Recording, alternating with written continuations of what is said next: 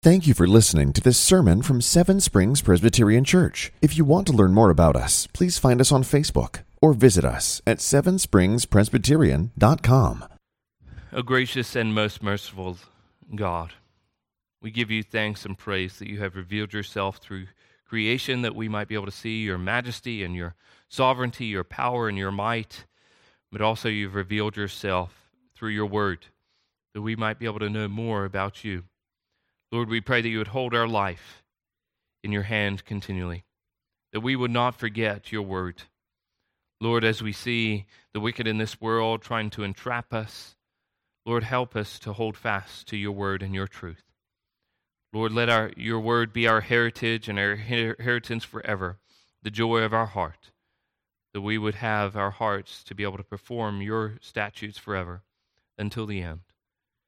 We pray that you'd be with us now through the work of the Spirit, that this would be an edifying task as we proclaim your truth, which is found in your word. We pray in Jesus' blessed and holy name. Amen.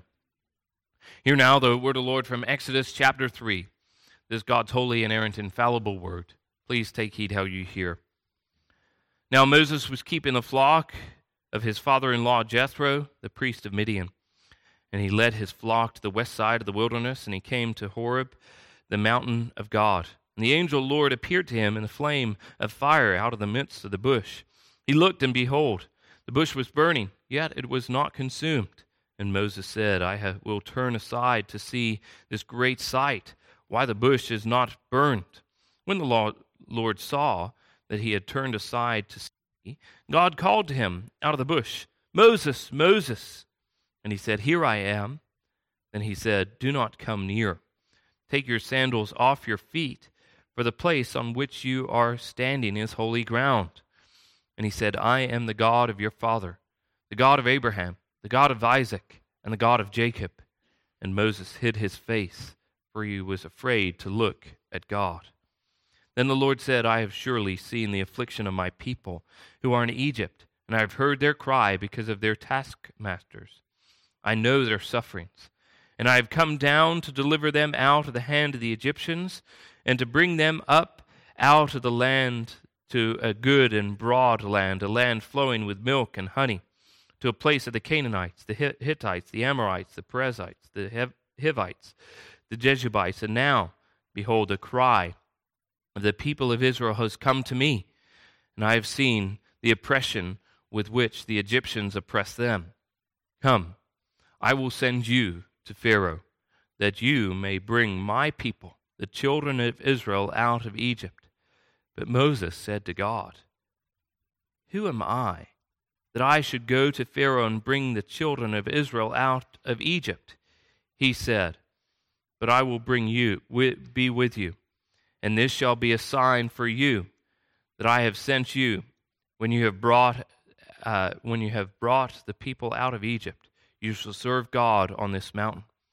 Then Moses said to God, "If I come to the people of Israel and say to them, 'The God of your fathers has sent me to you,' and they ask me, 'What is his name?' what shall I say to them?" God said to Moses, "I am who I am." And he said, "Say this to the people of Israel, 'I am has sent me to you.'" God also said to Moses, "Say this to the people of Israel, 'The Lord, the God of your fathers, the God of Abraham, the God of Isaac, and the God of Jacob, has sent me to you. This is my name, and thus I am to be remembered throughout all generations." The grass withers, the flowers fade, but the word of our Lord will stand forever. Here Moses is standing on this ground, this holy ground, bare feet in the dirt.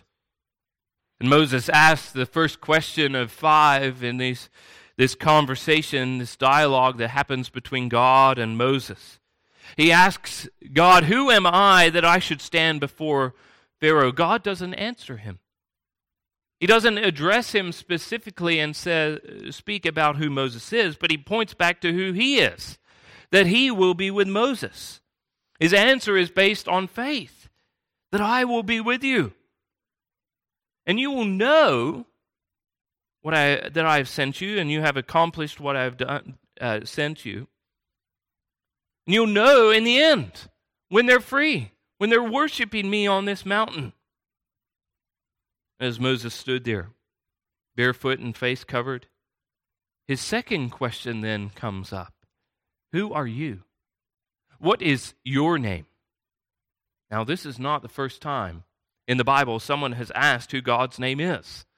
Actually, Jacob, when he wrestled with God, and God gives Jacob a new name, the supplanter, the heel grabber, Jacob to Israel. And Jacob turns around and asks the Lord, what is your name?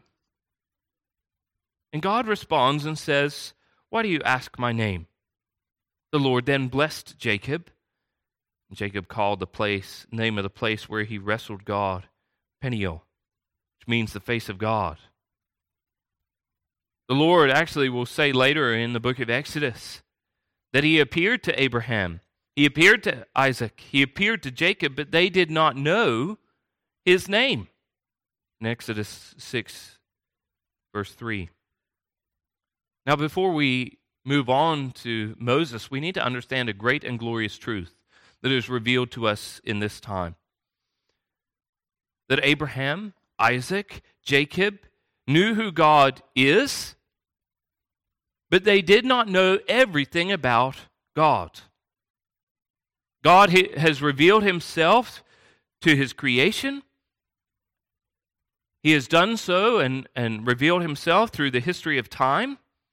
And what we call this is progressive revelation. That as the Bible moved through, as people, the authors of the Bible recorded the Bible through the inspiration of the Spirit,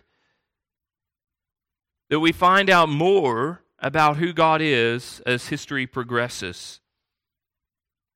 That God remains the same yesterday, today, and forever.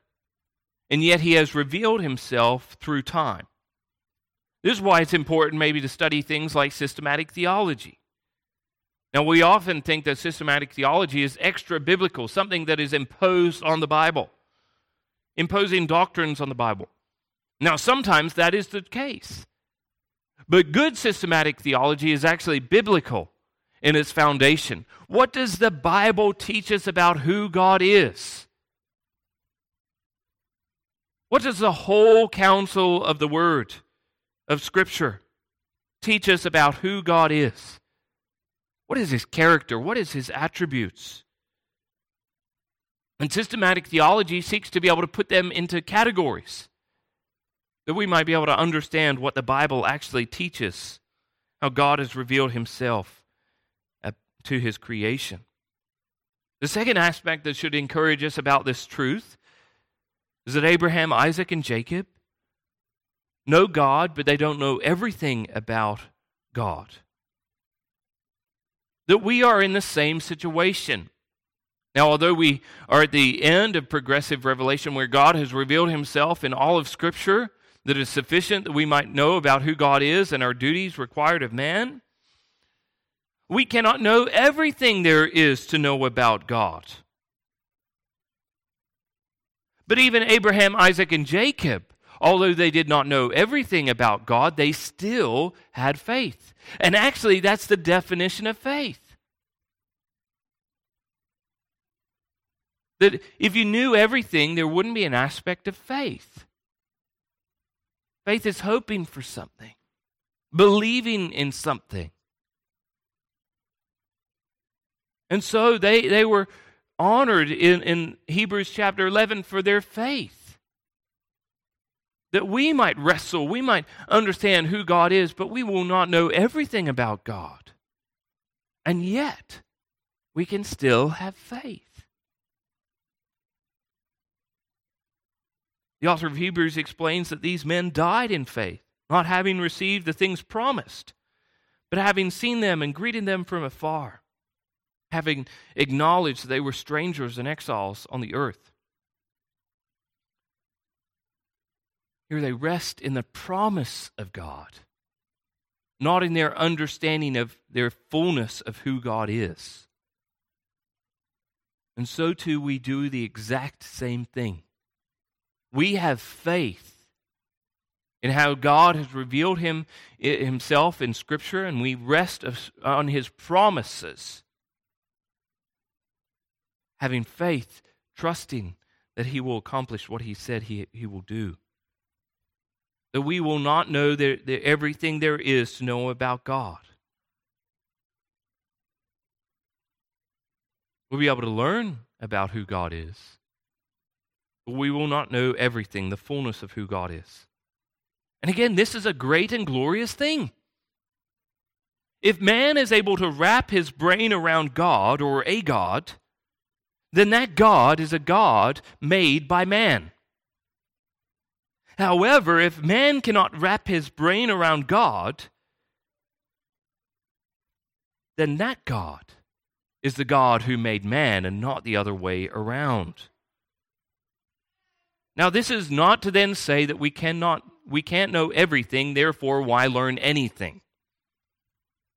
God has given us his Scripture that we might be able to learn about who he is. And as we look in the world is filled with great questions, but often they have terrible answers to those great questions. They look to why is injustice happen in this world, but they do not have a God who is just. You cannot find out about true justice until you know the just God. You cannot find true goodness until you know the God who is good. And what we see in this part of this book of Exodus is God reveals himself to his people. But also as we continue to read that God reveals himself through his great signs and wonders, not only for the people of God's sake, but also for the Egyptians' sake as well. Pharaoh has the exact same question that Moses asked this very day. Who is the Lord that I should obey his voice and let Israel go? I do not know the Lord, and moreover I will not let Israel go, in Exodus chapter 5.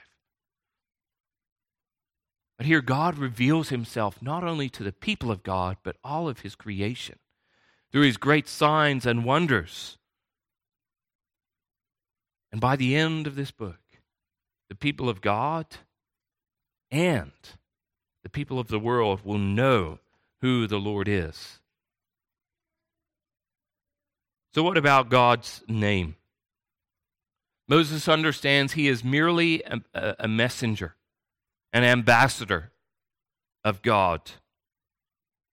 However, he asks the question, whose name do I speak for? What signature is at the bottom of this letter that I am delivering? God answers Moses' question directly this time.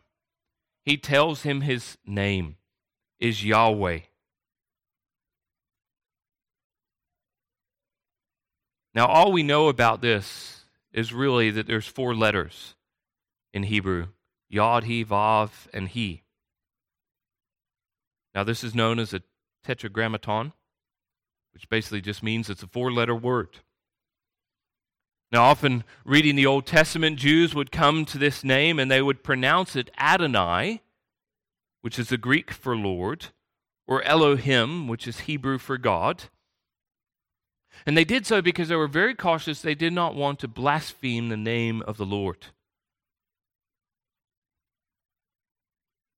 So when they recorded it, when they put it into the Hebrew Bible, they placed vowels underneath the letters of the consonants.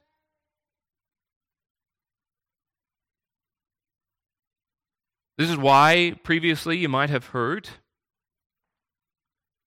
that people would say Jehovah.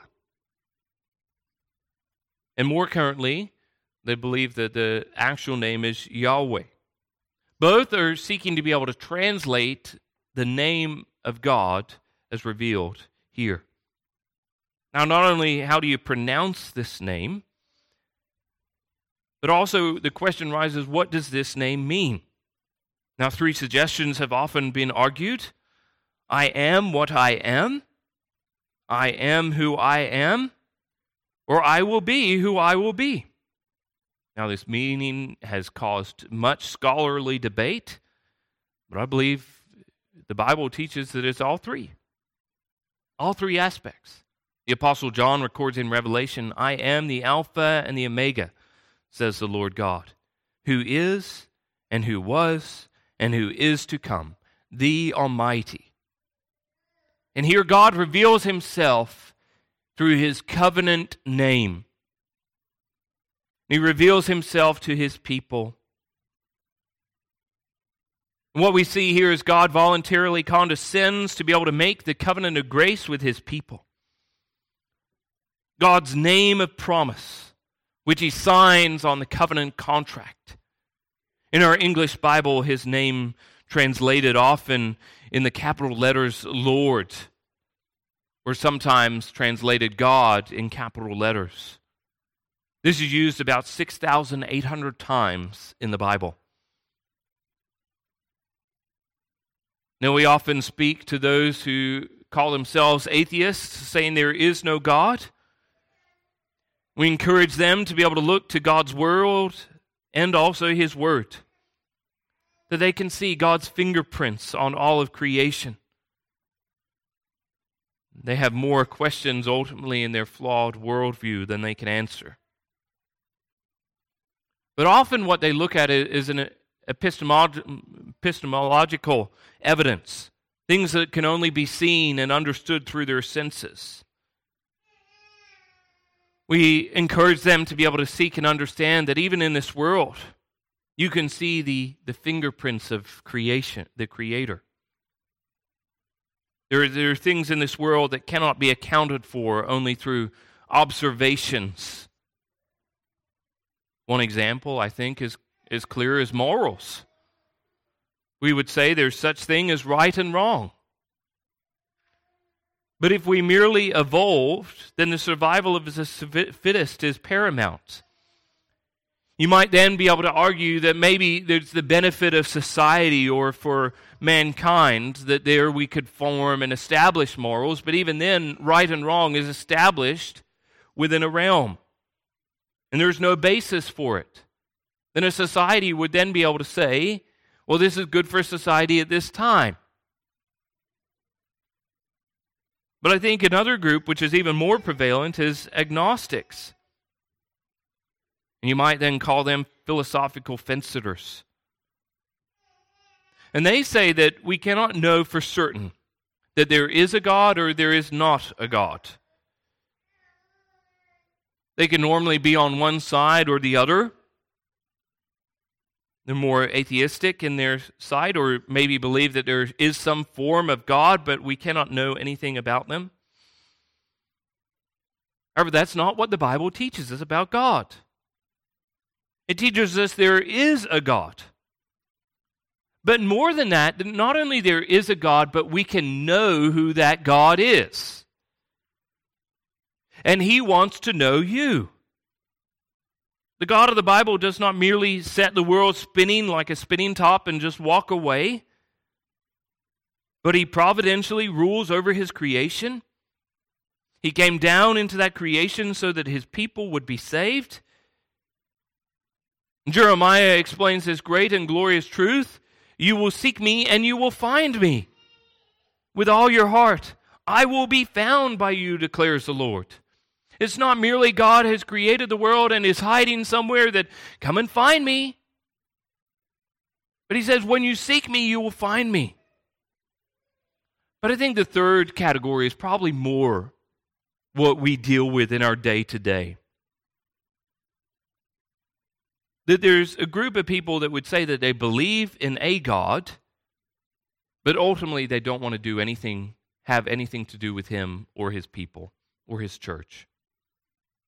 And I think this is probably the most prevalent in our culture, in our setting. There's many people who walk away from the church. There's a group now which explain that they're just merely deconstructing their faith. Now, some, in their absolute core, do not want anything to do with the God of the Bible. But ultimately, I think what they don't know is they don't know who the God of the Bible is. They grew up in a church, and they heard of a God who is not represented clearly in the Bible. They heard of a God who wants them to try harder, to do better. They heard of a God who hates sinners and only condemns them. They heard of a God who doesn't care what you do. Ultimately, everyone goes to heaven. So what's the point? They heard of a God who wants them to dress a certain way, talk a certain way, act a certain way. Do these things, don't do these things. And the God that they hear about has some aspects. They use the Bible, but ultimately they twisted and distorted the Bible to teach them about a false God. Not the God who has truly revealed himself in his word. These teachers have twisted and distorted the Bible.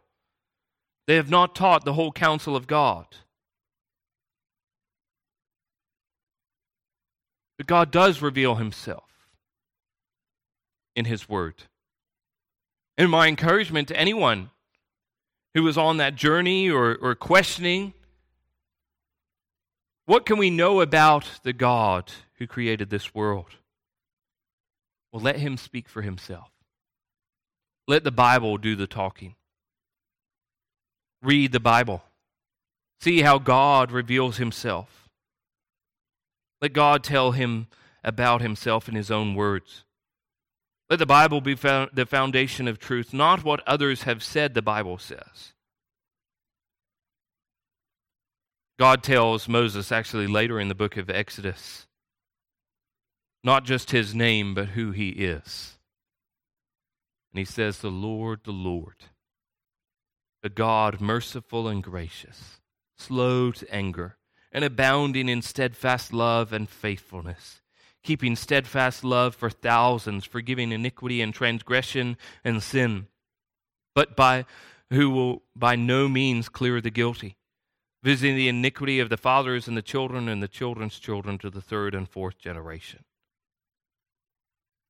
As we see this great and glorious truth that we pointed out previously, that God reveals himself to his creation.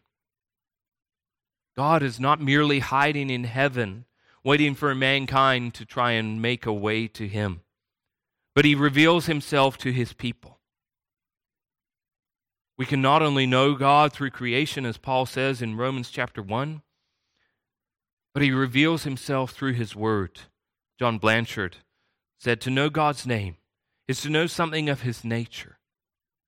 God reveals his name so that his name would be glorified. William Gurge says God's name, as it is set out in the word, is both a glorious name, full of majesty, and also a gracious name, full of mercy. God reveals himself to his creatures that they may give glory to God. That God is knowable, not merely just as the creator of the universe, but the redeemer of his people. He has a name, the Lord Yahweh, the promise-making, covenant-keeping, grace-giving, mercy-showing, steadfast loving, forever faithful God. What's more than that is he wants his people to bear his name, to reflect his character. Listen to how the Lord speaks to his people through the prophet Isaiah. I am the Lord. I have called you to righteousness. I will take you by the hand and keep you. I will give you as a covenant, for the people, a light for nations, to open the eyes that are blind, to bring out the prisoners from the dungeon, from the prison those who sit in darkness. I am the Lord. That is my name. My glory I give to no other, nor my praise to carved idols. The God reveals himself to us through his works of providence and creation. that he would receive all glory, honor, and praise. This is foundational to the Ten Commandments, the same mountain which Moses is now standing. God speaks to his people. Before he utters the commandments, he says, I am the Lord, the covenant name of God, your God. His name is used 8 times throughout the Ten Commandments.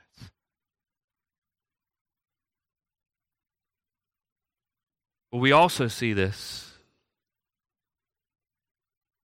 carried on in the New Testament. When we think about God revealing himself to his creation, he does so for a particular purpose. In Exodus, God reveals himself to creation to redeem and rescue his people from slavery.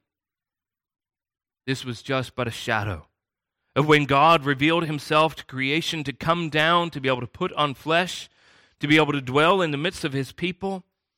Jesus Christ came down, not to rescue us from physical slavery, but slavery of sin and Satan. He came down and died in our place that we might be able to be free and to be able to serve God. This is the glorious part. That is not some new story of God's redemption, but the same story of God's redemption. Moses was punished and ridiculed by Pharaoh for being God's messenger. However, Jesus suffered and died not for his message, but who he is. Jesus was not sent to Pilate because he said things to upset the people. The religious leaders tried to be able to charge him that they did not pay taxes to Caesar and honor Caesar. But the real reason we know they wanted him dead, we find out in the Gospel of John. The Pharisees there in chapter 8 are claiming that they are descendants of Abraham and therefore they deserve salvation. Jesus pointed out if they were true descendants of Abraham, then they would share in the DNA that Abraham had, not in physical DNA, but spiritual DNA of faith, just as Abraham did. They would have faith in the promised Son who would come to be able to deliver God's people. There's a great passage to be able to understand how people often misunderstand the Old Testament. The Old Testament then speaks about doing things. But in the end of the chapter, Jesus says, "But you have not known him. I know him. If I were to say that I do not know him, I would be a liar like you. But I do know him, and I keep his word. Your father Abraham rejoiced that he would see my day. He saw it and was glad." And the Jews said to him, "You are not yet 50 years old, and you have seen Abraham?"